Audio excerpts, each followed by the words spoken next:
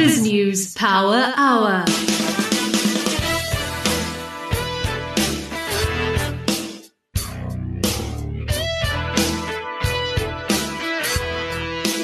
Well, there we have it, the BizNews Power Hour back in the saddle. It's yours truly, Alec Hogg, but Justin Roberts has been minding the fort last week while Stuart, Nadia and myself were in the Drakensberg, Justin. We were listening to the show. I had lots of fun, it sounds. Lots of fun, Alec. Going to miss it this week, but nice to have you guys back from the Drakensberg.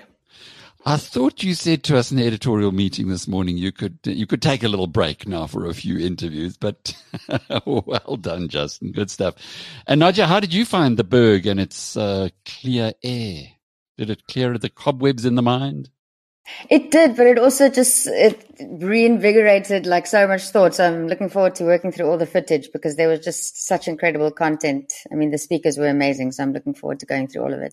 And you got all of that on video. I've got it all. It's going to be quite amazing. Well, coming up in the program tonight, we've also got some amazing stuff. We'll be talking to Eugene Booysen on the Cape Town Stock Exchange. What a story. Cape Town hasn't had a stock exchange for more than 100 years, and suddenly it's got one now. And you actually have to wonder why nobody else was bright enough to take on the Johannesburg Stock Exchange from Cape Town. It just also reflects this emigration, not just of people, but of business as well. And then a big move, and something that is going to shake Steinhoff shareholders to their core, or those who've been punting in Steinhoff, is the court judgment that came out today, which says they can proceed. Bernard Mostert can proceed with liquidation. And these guys, Techie Town, it's a company that was sold for a few billion rand into Steinhoff just before the implosion of Steinhoff. They have been saying, we want our money back, we want our business back, please, because you guys knew it was misrepresentation. You knew that it was wrong, that you were defrauding us by actually paying us with paper that was worthless. And there have been any number of other vested interests who fought against it. But today, the Western Cape High Court ruled in the favor. It was really a 6-love judgment in favor of Bernard Mostert. But those people who've been punting on Steinhoff shares, my goodness, you are really, after this judgment, you're taking a very big risk. So we'll hear more about that from Bernard. And then, of course, this being Monday, it's David Shapiro. But before we get into all of those interesting stories, Stuart Lohman is with us, our managing editor, who's also freshly back from the Berg and can tell us what's been happening as far as the BizNews community's access to the website's concerned, Stu. Excellent. Thanks, Alec. Good to be back in Josie. A bit warmer from when we left, but yeah, we'll take it. Just on .com, most popular at the moment is Kathy Buckles. She's a Zimbabwean author, Alec. She writes the odd blog post, and she's wrote one on contrasts in the country. And she looks at a car deal that the ministers have just financed as $1.1 million. And how that could actually been used for the World Food Program, which is across the road, literally, feeding 95,000 of the Zimbabwean people. So she looks at the contrast of what happens, but also the enduring beauty of the country at the same time. So it's quite a nice piece. Nick Hudson from Panda, he wrote a piece on vaccinations, universal versus targeted. And he obviously swings towards a targeted version, in his piece. And then Chuck Stevens wrote a follow-on from his arrest in June, and how he went to court and there's no case that's it's been pulled from the roster, and just hopes that this is seen as a domino effect for the fight against injustice. So that's what's performing on .com. Yeah, a little bit like the public protector attack on Pumalelo. The damage is done. Chuck went into jail over a long weekend, spent time with the heavily COVID infected people. I think he's a deeply religious man, and I think he needed all the big bosses protection not to get COVID on that day. Nadia, how are the YouTube videos, or which YouTube videos are being watched on BizNews TV? So the top video at the moment is the BizNews interview with the risk consultant last week, Stuart Pringle, in which he spoke about the realities of the Sasria claims and the consequences for the economy if the state-owned Sasria is unable to pay the claims timelessly. Another video that's doing well is the summary of your interview with Magnus Haystack a couple of weeks ago, actually, in which he was talking about the downsides of the investment industry, stating that it's not a gentleman's game. And the third video of the day is the summary of your interview with Piet Viljoen, in which the profits made by vaccine-producing pharmaceutical companies was discussed, and Piet was of the opinion that they're doing a good thing and they should earn the money that they're making. Well, you wouldn't expect anything else from a rational mind like Peter. Both Peter and Magnus were star performers at the conference, and Nadia, no doubt, is going to be putting those videos together in the next few days. Stu, what's happening with our podcasts? On the radio side, interview Charles Werter did with Dirk van Vlaanderen from Kagiso Asset Management. Alec, they spoke about Omni as an investment. That's obviously very popular from an agricultural point of view. I saw a piece by Wandile Sishlobe, on how the rains, etc., should give it a big boost. So there's a lot of interest around that. The BizNews Power Hour from Thursday, hosted by Justin, which is still being listened to. And then an interview Justin with Stephen Nathan on how founder-led businesses have more sort of agility to take risks that sort of traditional businesses don't, which is also performing on the radio side. BrightRock believes that with every change in life comes opportunity, and the markets aren't any different. The daily movement in the markets mean change for us all, sometimes small, sometimes big. This daily market report is made just for you by BrightRock, the first ever needs-meshed life insurance that changes as your life changes. Well, that's the cue for Nadia to bring us up to date with today's news headlines. President Cyril Ramaphosa has moved to prepare the ANC for anticipated criticism in the Zondo Commission report to be published in October, saying that they need to engage with and prepare themselves for implementation of the recommendations. Ramaphosa was speaking at the party's National Executive Committee, Lekgotla, on Saturday. He said that the ANC and this government will be criticized in the main due to an exaggeration of the role of the Deployment Committee and misrepresentation of its ambit, as well as for the management of the work that their MPs do in Parliament and parliamentary structures. The President noted that there is a palpable feeling of anger towards and disillusionment with this government, which we must not underestimate. The people in this meeting bear the bulk of the responsibility for turning this around, and it is their collective duty to address this. South African consumer confidence ticked up in the third quarter as the reintroduction of temporary welfare measures and a public sector wage deal countered the adverse impacts of deadly riots, looting and arson that disrupted supply chains and put thousands of jobs at risk. The public sector wage agreement that was reached at the end of July in all likelihood bolstered the confidence levels of the more than 1 million civil servants in South Africa, most of whom fall in the high-income category, said Sifamandla Mkonazi, a senior economist at FNB. And the Constitutional Court has ruled that South Africa's 2021 elections will go ahead on schedule and should be held no later than the 1st of November 2021. This has placed the ANC in a difficult position, analysts say, as the party has failed to register candidates in many wards. Given the ConCourt ruling, legal opinions say that the ANC will not be allowed to register ward candidates where they have missed the deadline in 93 wards. Justin Rowe-Roberts has got the markets, or been watching the markets for us today. Justin? The JSE All Share Index was lower at 66,100. In the currency markets, the rand was stronger against all the major currencies to 14 rand 25 cents to the dollar, 19 rand 71 cents to the pound, and 16 rand 91 cents to the euro. Gold is slightly lower at $1,822 an ounce. A Kruger rand will cost you around 27,500 rand. Brent crude is stronger, trading at $73.10 a barrel, and Bitcoin is up over the weekend at around the 730,000 rand level. In the financial news, South African conglomerate Bidvest announced results for its 2021 financial year, with all important financial metrics well up against the prior period's figures. Bidvest announced a final dividend of R3.10, bringing total dividends for the 2021 financial year to R6. The share is slightly lower on the local bourse today. Patrice Motsepe's mining arm, African Rainbow Minerals, produced a record result, with the precious metal producer generating headline earnings per share of just over R66. The miner said that it experienced tailwinds from elevated commodity prices during the period. Commodity prices have subsequently come down following the end of the financial year. The PGM miner declared a final dividend of R20, bringing total dividends for the year to R30. The shares were around 3% lower on the JSE today. This market report was made just for you by BrightRock, the first ever needs-meshed life insurance that changes as your life changes. Helen Zille joins us now. You don't need introduction, Helen, to the BizNews community or indeed anyone on Fine Music Radio listening to this. But there's been quite a lot of dramatic developments to do with the municipal elections. There was an attempt to push out the election from 27th of October, when it should be held, and to March next year. What was the rationale behind that, and why did that fail? Well, let me tell you how I see it, and I analyze situations, I watch them very closely, and then I draw my conclusions. So this is the way I and the DA see it. The ANC was not ready for an election now. It is bankrupt. Its staff are in revolt. It has had a terrible year politically. It is deeply divided, and it hadn't recruited through any kind of process. So the ANC desperately needed the election to be postponed till next year.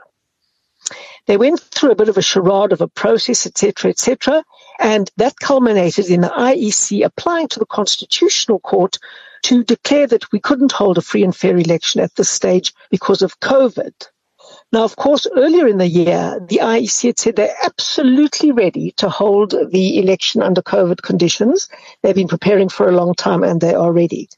But because they knew that they couldn't get the constitutional process, which is through Parliament, the IEC tried to get around that constraint by going to the Constitutional Court and having the election delayed till next year to suit the ANC. Of that, I have absolutely no doubt, and I'm sure no observer would have any doubt.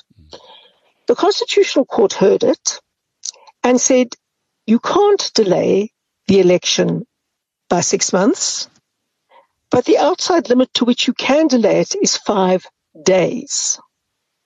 Now, in between all of that and in between all of the applications, the ANC missed the deadline for submitting their candidates on the 23rd of August.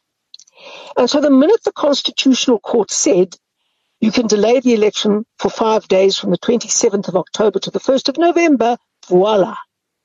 The IEC and the ANC had the gap that the ANC so desperately needed, at least to register their candidates.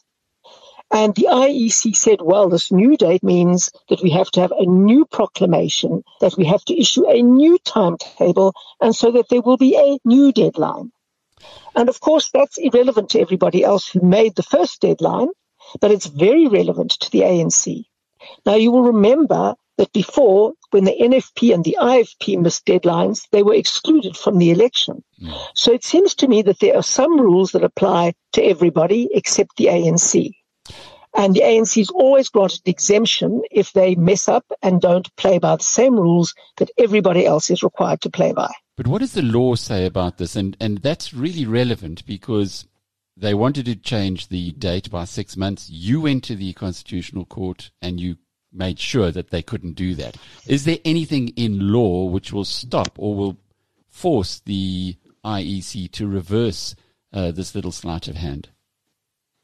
Well, it's a complete sleight of hand, and it's not coincidental. There's no doubt that this was planned for a very long time because the ANC was appealing to the Electoral Court to have the deadline moved, and then suddenly, with no explanation at all, they withdrew their appeal to the Electoral Court. So they must have been banking on the postponement of the election. We thought by 6 months. They didn't mind if it was even a few days, which it turned out to be, so that they could bring the sleight of hand. That was the plan all along. But there is something, and it's an unexpected something, that the ANC didn't anticipate, and I don't think the IEC did either. The EFF, in their prayers to the Constitutional Court, asked that this happen, that in fact the whole timetable be reopened so people could re-register their candidates. And the Constitutional Court rejected the EFF's proposal. I think the ANC and the IEC must have overlooked that, but we will certainly use that very strongly in our action to stop this sleight of hand. What happens if you are successful? In other words, the registration of candidates that was missed by the ANC doesn't go ahead. Reading the Sunday Times, it looks like it could be very significant in the way that the election runs out now I suppose somewhere at the end of November end of October or November 1. Yes, indeed, it is very, very significant. For example, the whole of the Western Cape. And they may win a few wards, but it basically means that they will be effectively wiped out in the Western Cape. They're gradually getting to the point of being wiped out because hardly anybody supports them anymore in this province. But it will be kind of like a nail in the coffin. The amazing thing is that in their stronghold of KwaZulu-Natal, there are only 3 municipalities, and I don't know which they are, in which they've registered proportional candidates. In Limpopo, there are a rash of municipalities up for grabs because the ANC hasn't submitted candidates. And Gauteng, the map of Gauteng is going to look fundamentally different too. So there's a lot at stake. Helen, just one last... There's a lot at stake. One last point. The election in Zambia with the ascension of HH. Yeah. Speaking with John Steenhuisen a couple of weeks ago, he said it's the sister party of the DA there and that the defeated party was the sister party of the ANC. Correct. Do you think that this is starting to show that the tide is turning as far as this part of the world's concerned, or is Zambia a little early for us? Well, the big choice in South Africa in the not-too-distant future is going to be the EFF or the DA. That is what this thing is panning out to be. And I've been saying that since the EFF first appeared on the scene. The ANC doesn't know where it stands on anything. The DA knows exactly where it stands. We're a party of non-racialism, the rule of law, constitutionalism, a capable state, a market economy. That's what we stand for. The EFF stands for the dead opposite. Racial nationalism, socialism, the party controlling the state controlling society, the dead opposite of what the DA stands for. The ANC doesn't know where they stand on any issue. They're caught in the middle and they're being torn apart as a result. So the future of politics is going to be the DA versus the EFF. And the bottom line is that people better understand that the more they splinter their votes amongst tiny little parties, the more the EFF gets to gain from it. You're listening to the BizNews Power Hour, brought to you by the team at biznews.com. Well, it's been a couple of weeks since David Shapiro has graced us with his presence. How was New York, Dave? Oh, it's coming back to life. There's still a lot of concerns there, but there's still only 80% there, 80 to 90% there. What I found is that the tourists were missing. Normally if you go July, August during the summer months, it's teeming with tourism from all over, from Asia, from Europe, from South America. And that was the one element that's missing. They are opening up this week. Broadway's reopening. And I think that's a big move, but very conscious about vaccinations, very conscious about going back to school because, today's Labor Day and most of the schools go back and they're still worried about the spread of the virus, in the younger community and so on. So it's far from normal.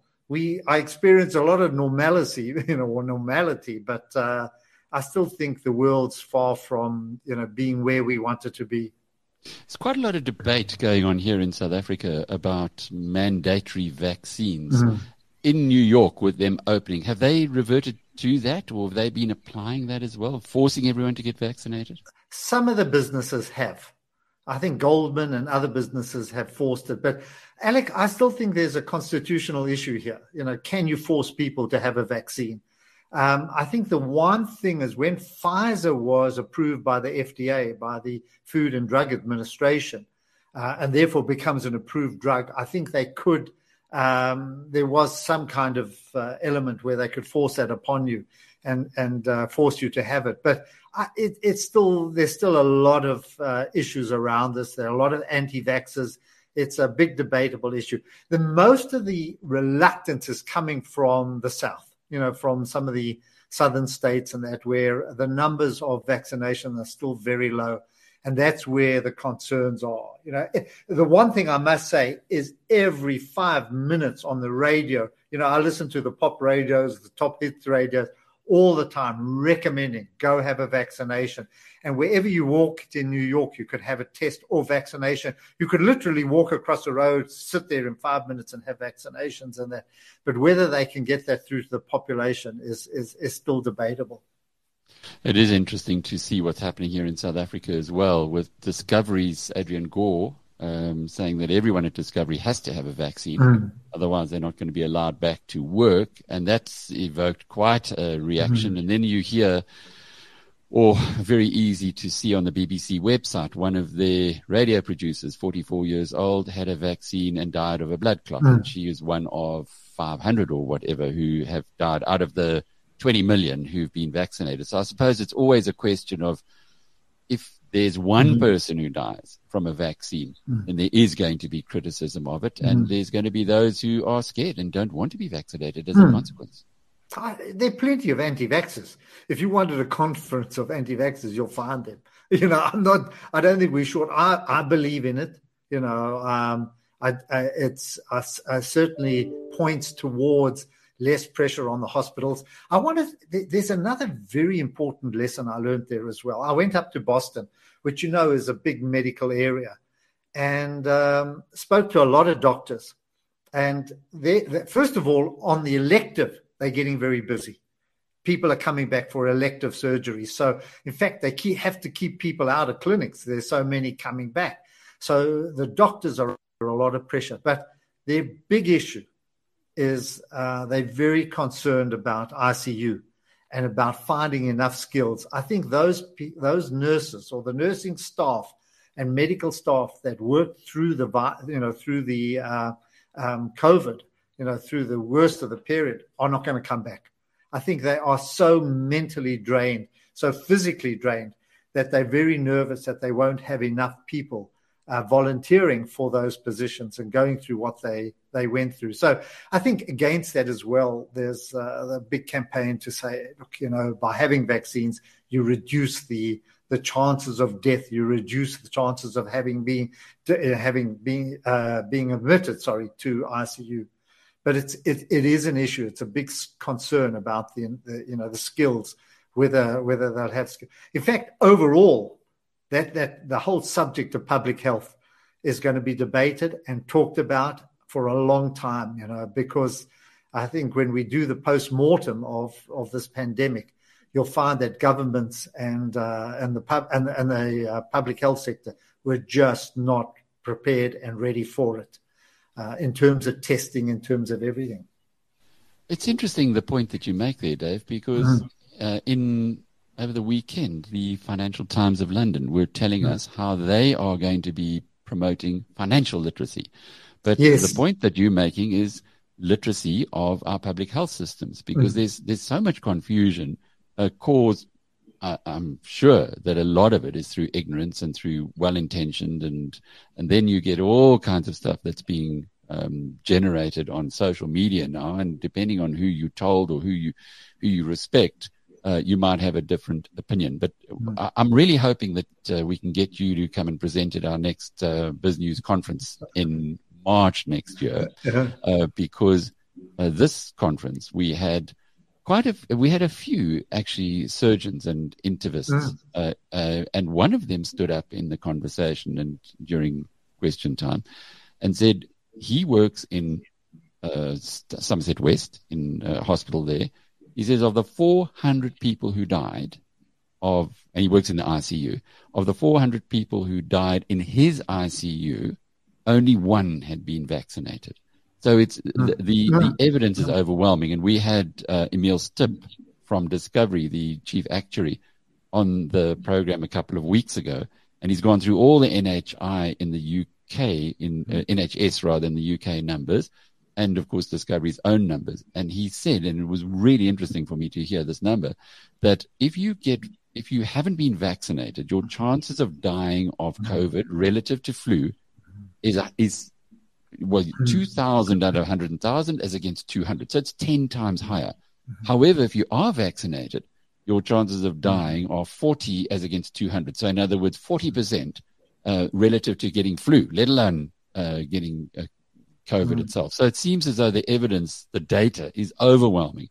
Yet people are objecting on freedom of choice grounds and all kinds of other issues. We need more conversation, but more communication.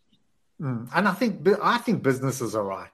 I know that Adrian is taking stick, for Discovery and other businesses, but I think I think he's right. I think he has to force this upon people. But David, what happens when he has one death? What happens when he has one person of his staff, one member of his staff, who does get a blood clot? And that's a massive risk that you're taking by forcing everybody to have the vaccines. And it's a tiny, tiny, tiny percentage and a tiny chance of it happening. So I don't know. I think he's very brave to be doing what he's doing, and all companies that are doing that. Because, as I say, on the BBC, one of their radio producers from Newcastle in the north of England, and it's all over the BBC website, she got a vaccine and she died of a blood clot. So it's those isolated instances that, to her family, people say, if I don't want that to happen to me, it's a difficult thing. Alec, we're all learning, we're all learning something. There's no rule book and there was no playbook. And I think we're going through, certainly in my lifetime, one of the most difficult periods. I'm not talking financially. I'm talking, from a community point of view, just an interrelationship point of view. I just saw when I was in Boston with family, when I was in New York, just how good it was to sit down in a restaurant or sit round the table with people, with kids, because no matter how you try and communicate with your grandchildren over FaceTime, there's nothing like sitting down or going for a walk with a dog with them and learning more about them. And I think we've missed out, on that. And we've been robbed of it. We've been robbed of a lot of things. When I say robbed, I mean through the pandemic. It's nobody's fault. But you realize how your lives have changed. And whatever route we get to normality, I'm happy to take it, the easiest and less costly.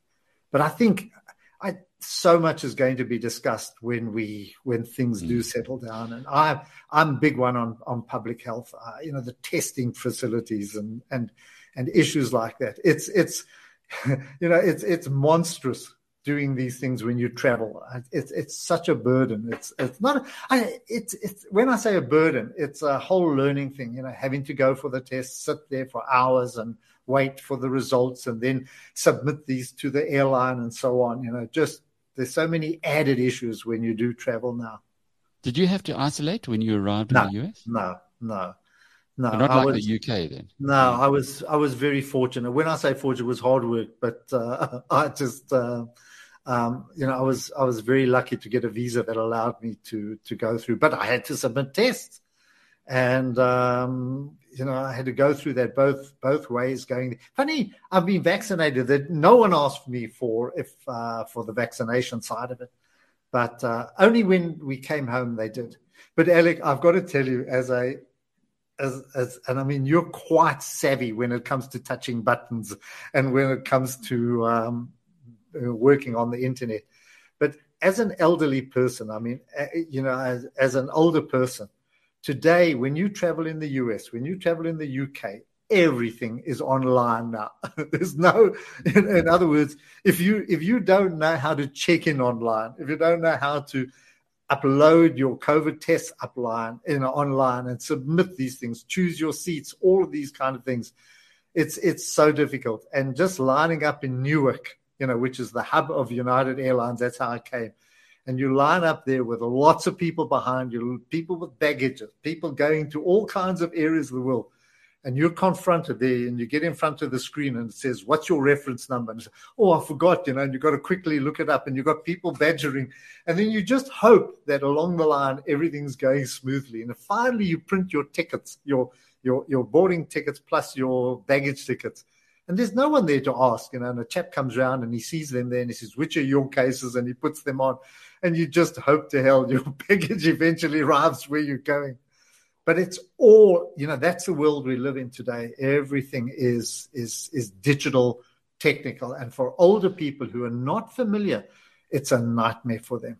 And we in South Africa are still quite a bit behind. And I now push that forward to investing.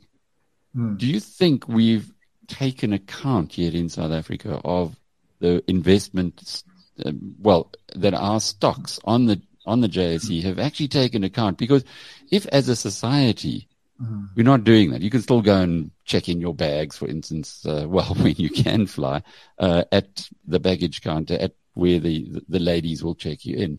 And as you say, in most parts of the world now, or in the first world, you can't do that.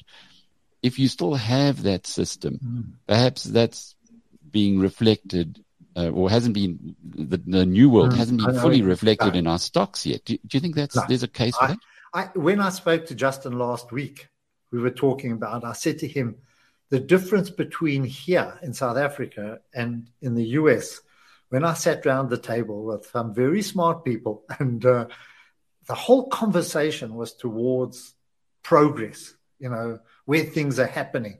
It was building things and understanding where the world's going.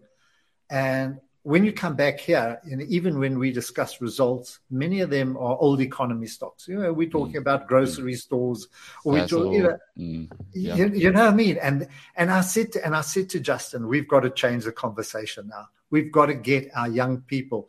They want it, to start thinking about how the world is changing, how digitization is changing everything we do.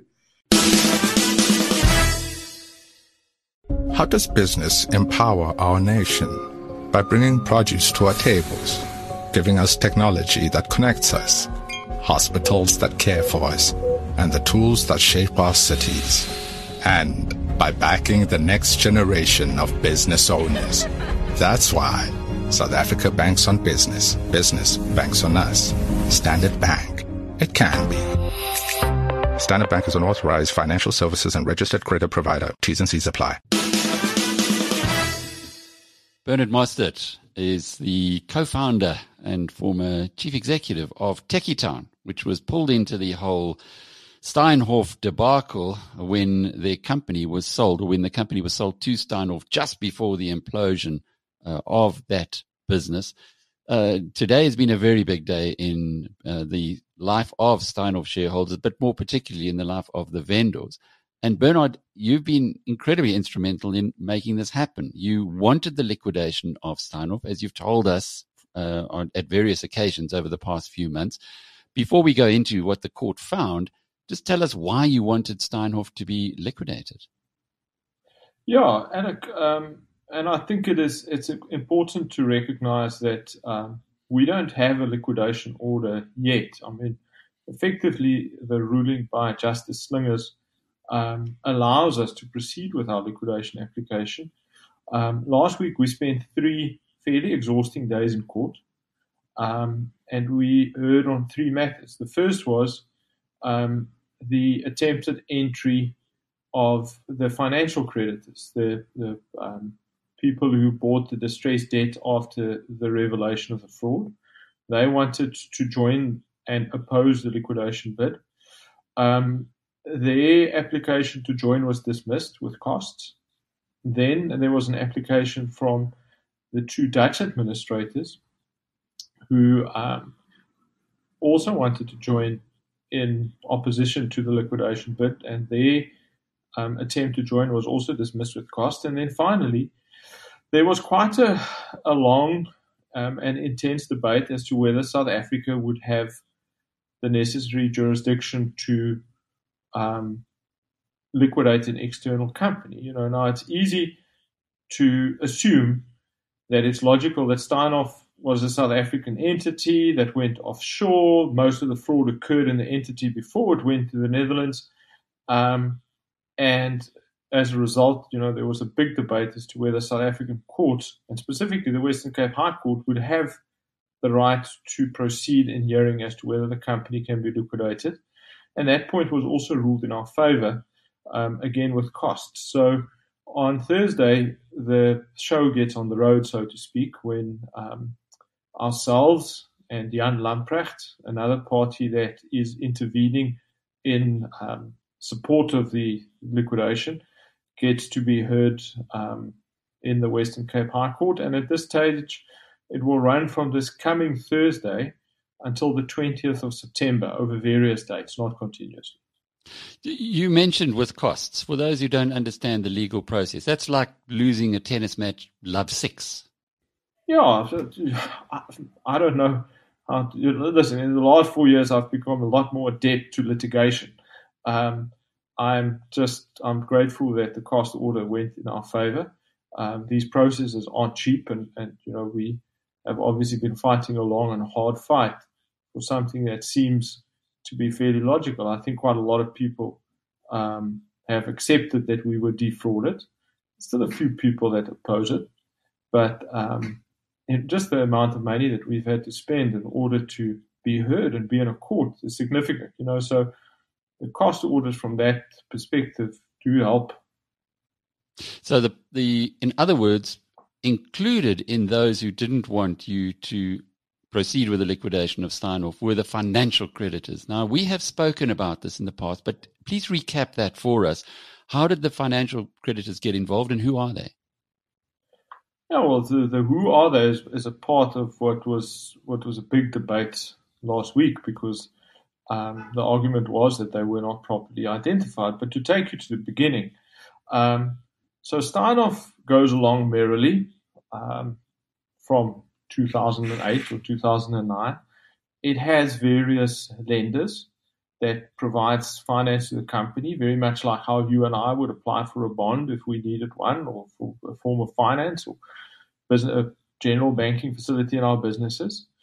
And then Steinhoff fails to publish its financial results. Marcus Jooste resigns. The company announces that there were accounting irregularities and that they will be launching a forensic investigation.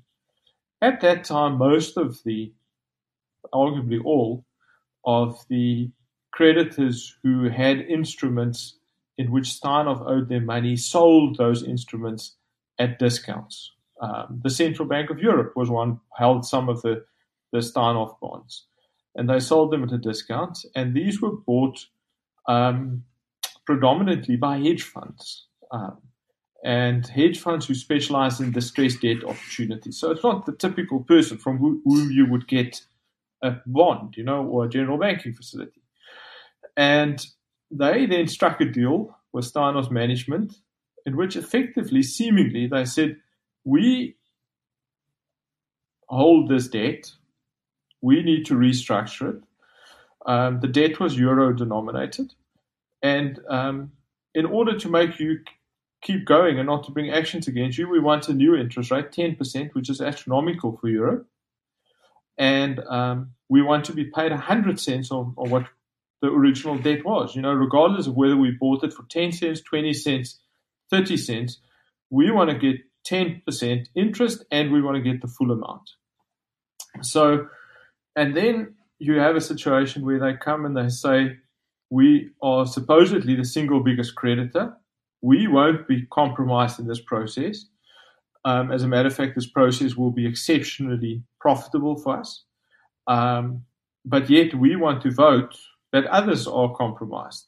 Ourselves, Christo Visser, the many shareholders that had money with Alan Gray, and the institutional investors, etc., all compromised. Essentially prejudiced at the hands of these financial creditors. So the bulk of Steinhoff's debt today is this supposed debt pile, which I think at the one hand still needs to be crystallized, and then all the people like ourselves, Dr. Visser, etc., who put money into Steinhoff by way of putting their businesses and their life work into it, and for something that wasn't so. Mm-hmm. So these are, well, I suppose some people call them vulture funds in a less flattering perspective, but they've now been shown the door. What happens next? You've got the Steinhoff share price, which has been bouncing all over the place. If you are successful in having the company liquidated, what happens to those people who own Steinhoff shares? Alec, to be perfectly honest, I don't know. I do know that the vast majority of Steinhoff shareholders seemingly are people who dabbled and invested in the share post the revelations of the fraud. And I guess to some degree, you have to accept that that was a risk that those people took, because hopefully at some point we will get past the point where somebody says there wasn't fraud. It was just 106 billion rand accounting oopsie, and the like, So it's very difficult for me to comment on what will happen to the Steinhoff share price, because I think Steinhoff, immediately after the revelations, one or two analysts referred to Steinhoff as uninvestable, which is an interesting term. It's usually buy, sell, or hold. And all of a sudden we saw this fourth term called uninvestable. So it is, I think quite a lot of people hope that the settlement would go through. Some of them maybe because they don't want to see the inside of a courtroom, others because they stood to make a large profit. But our goal has always been pretty clear. We're not afraid to see the inside of a courtroom. We pursue what we believe is right. And the reality is that even on the company's own admission, there was a significant fraud. So you need to split the fraud and the proceeds of the fraud from one another. And really what we're talking about now is the proceeds of the fraud. And the end game for you is to get your business back. Yeah. The end game for us is to cancel the contract that we were induced into. And cancelling that contract would restore our controlling interest in our business to us. I'm not a lawyer. I did do Com Law 1, and I remember from those days that there was something called misrepresentation, which was a very strong argument in cancelling a contract. Is that what you're going for? That you were misrepresented by Steinhoff, and as a result of that, the contract to sell the business, or that you sold the business to them, is null and void? Yes, absolutely, yeah. And we just take it one step further. We said that there was fraudulent misrepresentation. So it all starts on Thursday and goes on until mid-September. When are you likely to have a judgment on this? And indeed, once that comes out, were it to go in your favor, what happens then? Well, what would happen if we are successful ultimately is that Steinhoff would be put in the hands of curators, liquidators appointed by the Master of the High Court. And I think what's interesting then is we can really get into what exactly transpired. We can have a Section 417 inquiry, we can have witnesses called, and South Africa can see exactly what happened behind the scenes to cause this huge stain on our corporate reputation. So that is effectively a successful liquidation bid would remove the control of Steinhoff from the existing management and board and put it in the hands of people who are, A, mandated to treat all creditors fairly, and B, who are mandated to investigate exactly what went wrong. And I think we would all welcome that. Any progress on the investigation that has been done by PwC? That I know that you've been asking for it. People like Marcus Jooste has been asking for it as well. Yet PwC and the existing managers of Steinhoff have been resisting disclosing that. Any progress or update on the release of that? To answer your question in short, no progress in terms of actually having it been released. But Jan Lamprecht, in his papers supporting the liquidation bid, did make reference to the fact that Steinhoff quite often relies on the contents of the PwC report, and he's now brought a process in which he asks that Steinhoff delivers the PwC report as part of the documentation that is required in terms of the action that we're currently going through. So that will be interesting to see if this is the way in which the PwC report comes out into the open. And again, I think people will be very interested to see who did what, how did they do it, and what led to this, massive fraud. It's an extraordinary story, and one that has got still a little while to run. But from what happened with the judgment that was released today, it appears as though your whole strategy is very much on track. Is there anything that could derail it from here? Alec, listen, we've seen so many stratagems and outcomes that has been effectively, in our view, delay tactics.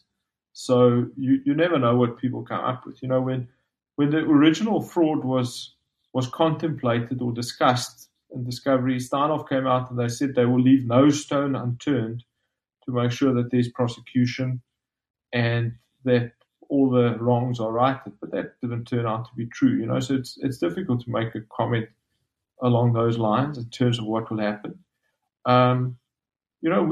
We continue to fight for what we believe is right. We know we're not wrong, and we trust the system.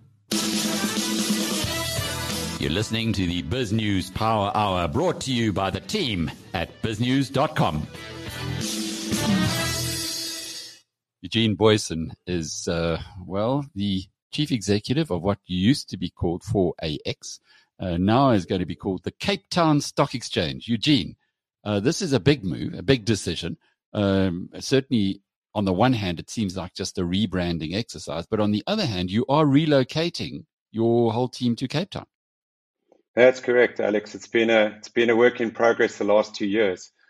We had a couple of focus areas, one on the underlying technology, second on the underlying platform, and now we need to work on the underlying brand and that brand recognition. There was a lot of confusion in the market. There were 4 alternate exchanges from the JSE's AltX, A2X, ZARX, and 4AX. I think it created a huge amount of confusion between investors, brokers, and the market and market participants in general. This gives us a massive opportunity to relaunch, make a huge investment in the brand, and more importantly, align with the mother city and its technology drive and innovation drive. Are you going to have your own building in Cape Town? So we're moving to the Woodstock Exchange in Woodstock in Cape Town. And just fortuitously, it would have it right opposite the building is the Cape Town, is the Stock Exchange Hotel. So it just worked out like that. Was there a stock exchange there in a bygone era? I think there must have been. So from our research, there was actually a stock exchange in Cape Town in 1901, and it was a response to the Anglo-Boer War, and then closed down in 1906 once the war ended. So what is the Cape Town Stock Exchange going to have that the Johannesburg Stock Exchange doesn't? So, Alec, we focused heavily on our underlying technology. And why did we focus on the technology? I think it's important that companies become information-based. And secondly, it's given us a big leg up in terms of being able to cater for the SMEs, mid-sized corporate, small-cap stocks. So anyone with the market capitalization between 25 and 2 billion. It's really hard to target them. The cost of a listing is not just what a listing costs you in rands and cents. Everything that happens afterwards in terms of transparency, disclosures, virtual AGMs, managing shareholders, the additional loads related to disclosures and audit requirements and how you report. The exchange has been set up to help you through that listing process, help underlying sponsors and JSE sponsors take you through it. And more importantly, we have our registry business that can handhold you through all those additional disclosure requirements. We think with that, we can save you a huge amount of money in terms of cost, risk, time, and complexity. 25 million, that's not big. That opens the door to, as you mentioned before, SMEs. I remember when I listed MoneyWeb, it was in the internet boom. We were capitalized at 75 million, and then we went rapidly up to 150 million rand. At our worst point, we were worth more than 25 million rand. So it seems to me as though it would open to many fledgling businesses. I think you hit the nail on the head. I think we can't keep paying lip service to SME development. We can't keep paying lip service to growth in the underlying SA economy. We're serious about targeting growth companies. We're serious about helping entrepreneurs. Then we need to bring ourselves down to where the entrepreneurship occurs, right? And those companies in that bracket, they're the ones that are driving underlying economic growth, job creation, innovation, manufacturing capacity in the economy. Asset managers always tell me they're looking for the underlying growth. I don't think growth comes with a 250 billion counter. Growth comes finding the growth sector in the economy and partnering with it. We want to unleash that sector. We think it's right. We've done the market research and analysis. We think it's a 2 trillion market sector, and right now only 15% of them being covered by the JSE. Again, using my own experience, when we did list the company, we had to go through quite a lot of loops. We needed a sponsoring broker. We needed a investment bank to put it all together. It was a real long process to get to market in the first place. Have you streamlined that with the Cape Town Stock Exchange? Alec, we have. We've looked long and hard at underlying listing rules. We've tried to make them really friendly for underlying issuers, but at the same time, keeping all the underlying investor protections in place. We've got a seamless process to onboard sponsors and listing agents, as we call them, that can handhold their clients through that underlying process. And we've got fairly well laid out mechanisms to deal with the different classes of companies and structures, and in terms of how we can emancipate them for that listing. And more importantly, that listing is not just equity. We're able to list your debt, and we have the unlisted debt marketplace. So there's three tiers in the capital formation that we're able to help you with and assist you with. So not just listing your equity, but potentially listing your debt, and as a last resort, even getting your unlisted debt away, that we can hopefully reduce the underlying cost of capital. And what's the cost of actually listing, starting with equity? It's 0.1% of your market capitalization. It's approximately a third of what's currently being charged by the JSE. So somebody who has a 25 million rand business is not going to be shown the door. In fact, they're going to be let in there. I'm just trying to work it out quickly in my head. What is 0.1% of 25 million rand?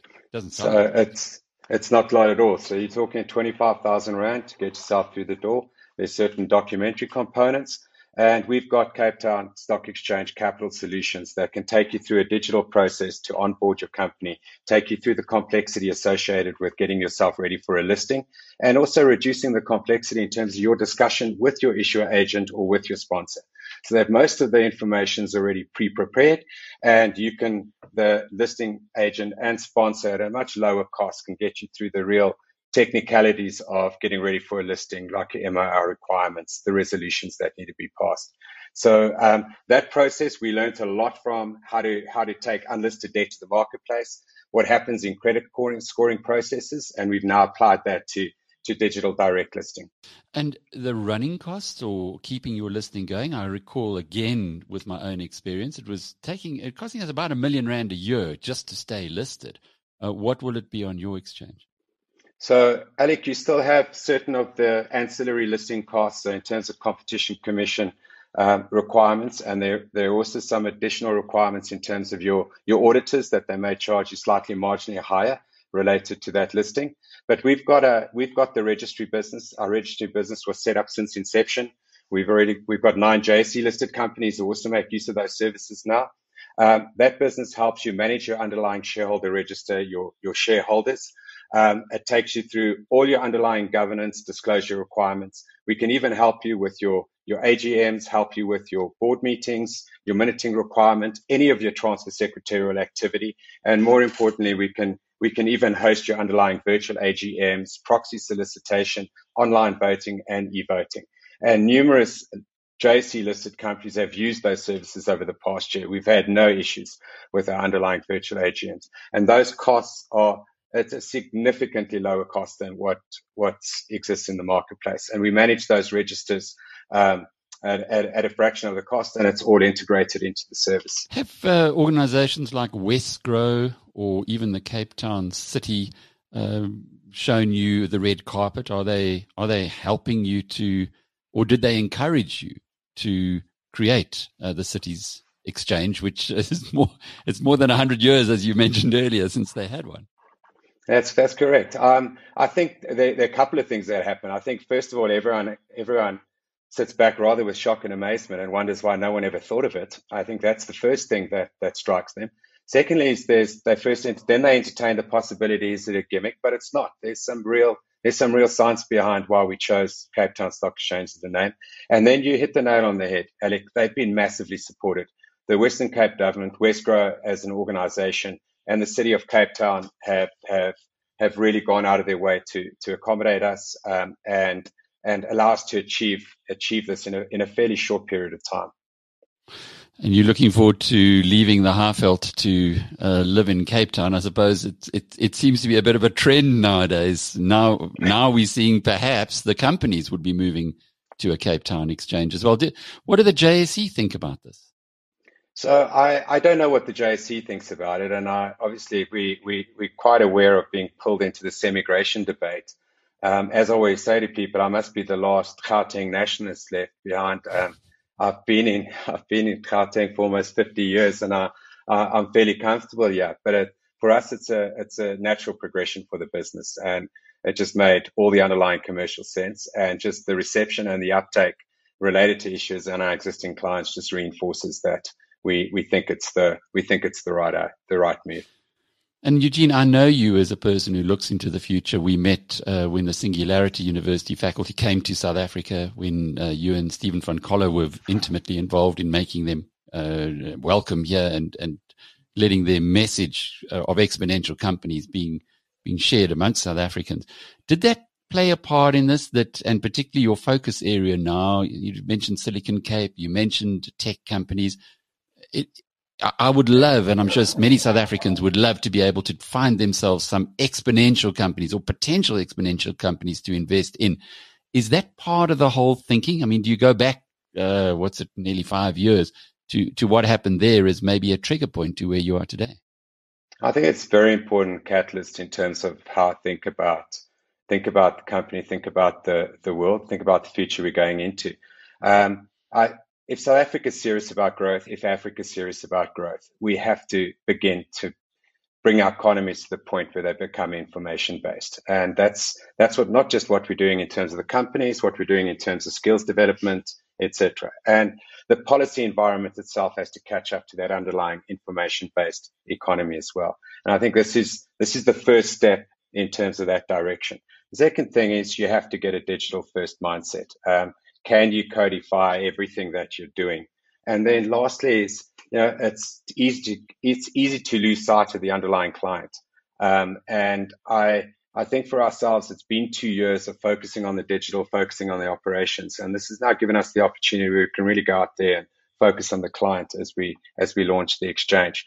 But people have often asked me why the exchange. And we looked at when we put the team together in November 2019, we looked at an underlying exchange and actually tried to answer the question, could we build investment banking 4.0? We saw what was happening in retail banking. We saw what was happening in commercial banking. And we said, well, why can't the same level of disruption occur in investment banking? And what was the platform that could do it? And we looked to exchanges and we thought, you know what, exchange already provides the platform for trading securities. You're already doing the underlying vetting for companies. They're looking to raise underlying capital, funding, and unlisted debt. And more importantly, you're managing all their disclosure and you're managing their shareholders. And could you create the technology backbone that allowed you to release this investment banking 4.0 on the market? And for us, that's what Cape Town Stock Exchange is. It's investment banking 4.0. Fast forward 5 years, we think this is how investment banks are operating. And Easy Equities, we know they're a massive player now in the retail market through particularly fractional investing. Will they have a license with you? In other words, if BizNews talks about a Cape Town Stock Exchange listed company, would people at Easy Equities be able to put their $100 and buy a few shares? Alex, that is on the card. So the exchange made a big mistake when they initially launched. Most of the alternate exchanges launched with a single custodian. That meant they were really closed systems. They couldn't open themselves up to broad-based participation in terms of brokers, custodians, banks.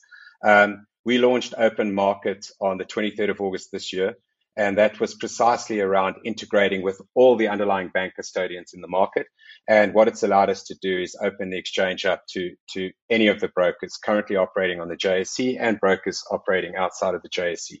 So we'll be aggregating up brokers just as we'll be aggregating up issuers in the near future.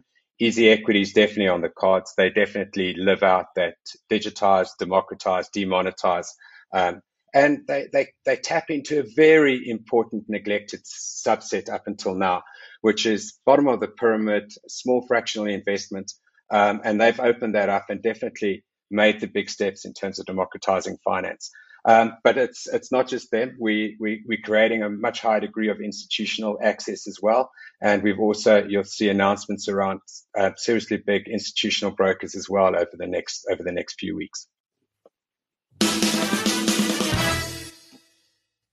thanks for being with us this Monday, the 6th of September. We look forward to being back in your company again, same time, same place tomorrow. Until then, cheerio.